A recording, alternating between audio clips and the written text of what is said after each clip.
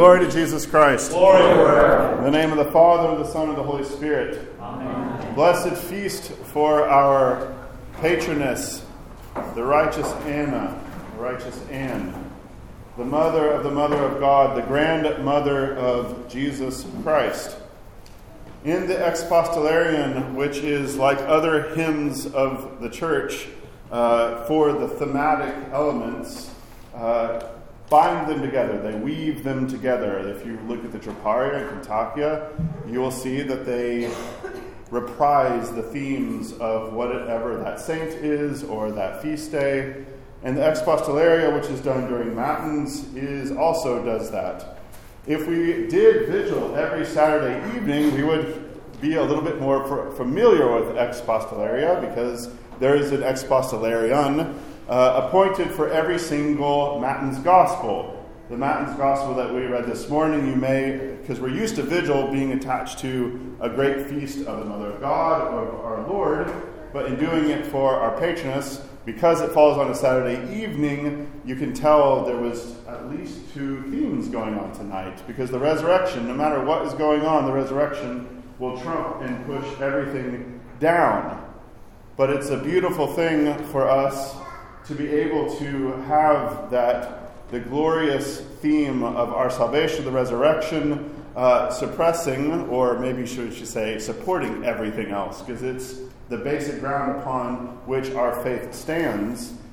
To have it then have the falling asleep, the dormition, the death of our patroness, Saint Anna, Saint Anne, that we have for us in this feast, underlined for us, of course, with the resurrection happening, but then the hope that we have in our God. The Expostularian for the dormition of Anne goes like this: We rightly hymn Anna, who is called by God, for past all hope she gave birth to the Virgin Mary the Theotokos, who is shown to be the mother of Christ, our deliverer in the flesh.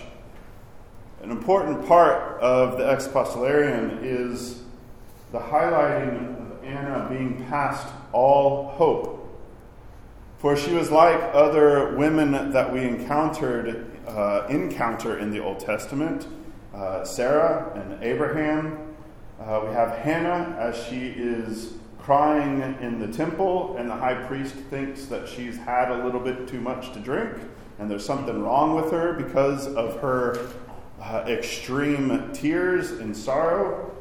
But these are all women, and this is another aspect. If we read the Old Testament scriptures, the Hebrew Bible, you will encounter many other of these scenes, not just of the inability to give birth, but other places it will say of desert, of death, of, as the Psalms will say, up to here with the waters, right? We are drowning. We are without hope. Anna and Joachim could not, like the matriarchs of old, conceive and have a child. For Joachim, this was a great shame for him, and the same for Anna. And the story about their life has Joachim leaving from his normal place in the city, going outside of the city, and Anna herself also retreating. But it is not a retreat away from God, it is a retreat away from people as they cry out to God. Because, as the Expostularian tells us, Anna, who should be all past hope, did not turn away from God. She, in fact, looked for and saw signs and was visited by an angel to tell her that her cries had been heard, like Israel of old that had been crying out for salvation from Egypt. She gives birth to the Virgin Mary the Theotokos, for it is because of Joachim and Anna's faithfulness in the face of insurmountable odds of what seemed to them to be a dead end or death, that God granted them the ability to usher in, through their daughter, the Savior of the world. But Expostularian then underlines, of course, something that may hit our ears as a little bit odd if we're not used to this, But to be able to call her the grandmother of God, to call her that, it's already, maybe we're used to mother of God, and then we've kind of maybe gotten over that little bit of a like, okay, Theotokos, mother of God, God-bearer.